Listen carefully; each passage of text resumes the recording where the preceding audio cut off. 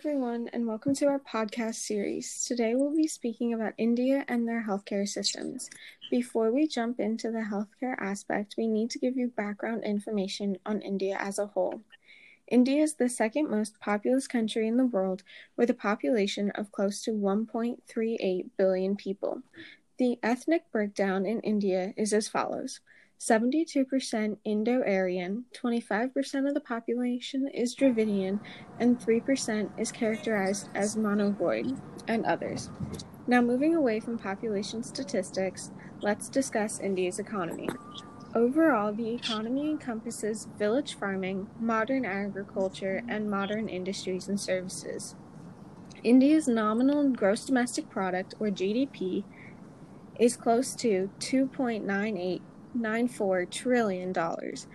Only 3.6% of India's GDP is contributed to both out-of-pocket and public healthcare spending. This is a very low percentage compared to other countries. Take the United States, for example. We spend almost 17% of our total GDP on healthcare expenditures. With that being said, the life expectancy and infant mortality rates are fitting for this country.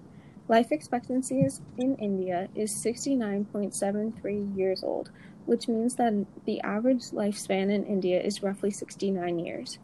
In 2019, the infant mortality rate in India was 28.3 per 1,000 live births. Life expectancy and infant mortality rates can be a good indicator of how strong or beneficial the healthcare systems are in the country. Now that you have a basic understanding of India as a whole, let's start to dive into the healthcare specifics. Absolutely. I would like to start with the quantity and quality levels among both India and the US. As Julia said, the infant mortality rate in India was around 28 per 1,000 live births in 2019. That same year in the US, the number is closer to 6 deaths per 1,000 live births. India accounts for about a fourth of the world's infant and child deaths, and there is little regulation for treatment, medical products, or providers, things that are rather heavily regulated here in the US.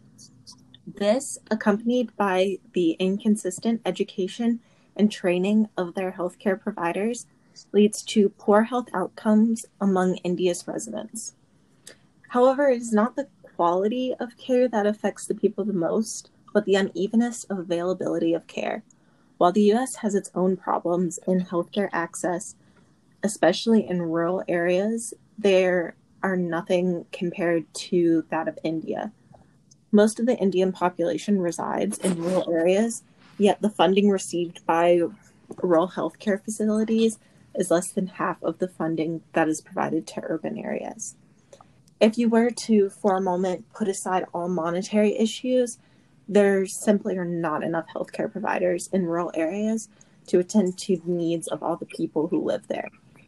And the providers that do practice in rural areas are often not properly trained or licensed. Next, I would like to talk about how India's delivery system of care is organized and financed. As Jamie mentioned before, there are not enough healthcare providers to maintain India's large population. So let's break down that statement. The average number of patients seen in India by a registered doctor or nurse is 1,212 to about 532. This implies there are an average of 0.7 doctors and 1.1 nurses per 1,000 population in these rural and urban areas. This acute shortage of providers is a major constraint as India is trying to move forward universal coverage. Healthcare services are delivered by a complex network of public and private providers, ranging from single doctors to specialty and super specialty tertiary care cooperative hospitals.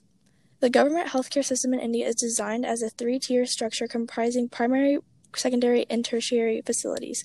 I'll be focusing on the primary care facilities. Primary health care centers, PHCs, are the foundation of rural health services, serving as a first line to a qualified doctor in the public health sector, and providing a range of preventative, promotive, and curative health services. On average, PHCs have about 6 beds of inpatient admission. Next, primary care doctors working in the public sector are employed by local governments and paid salaries.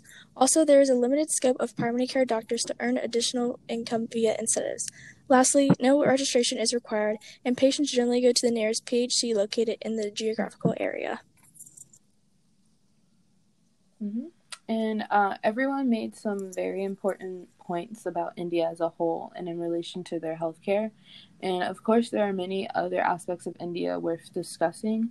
However, today I would like to round out our conversation by discussing the major health issues that face India as a country and how those issues compare to the US, if it does at all. Due to the poor sanitation and overcrowding throughout most of India, the major health issues that the people of India face are communicable diseases such as malaria, tuberculosis, diarrheal diseases, and other infections. Non-communicable diseases such as diabetes, cancer, and blindness due to cataracts. And lastly, nutritional deficiencies, in which these account for the high burden of certain diseases, as well as the high rates of child mortality, which we had mentioned earlier. And although the number of child mortality in India is steadily declining each year, this country still ranks at the top 20 around the world. And while these problems are very prevalent and of major concern, the major health concern that I have come across when researching India is their HIV crisis. Upon looking into it, I found that India has the third highest number of people living with HIV in the world, with over 2 million cases of infection.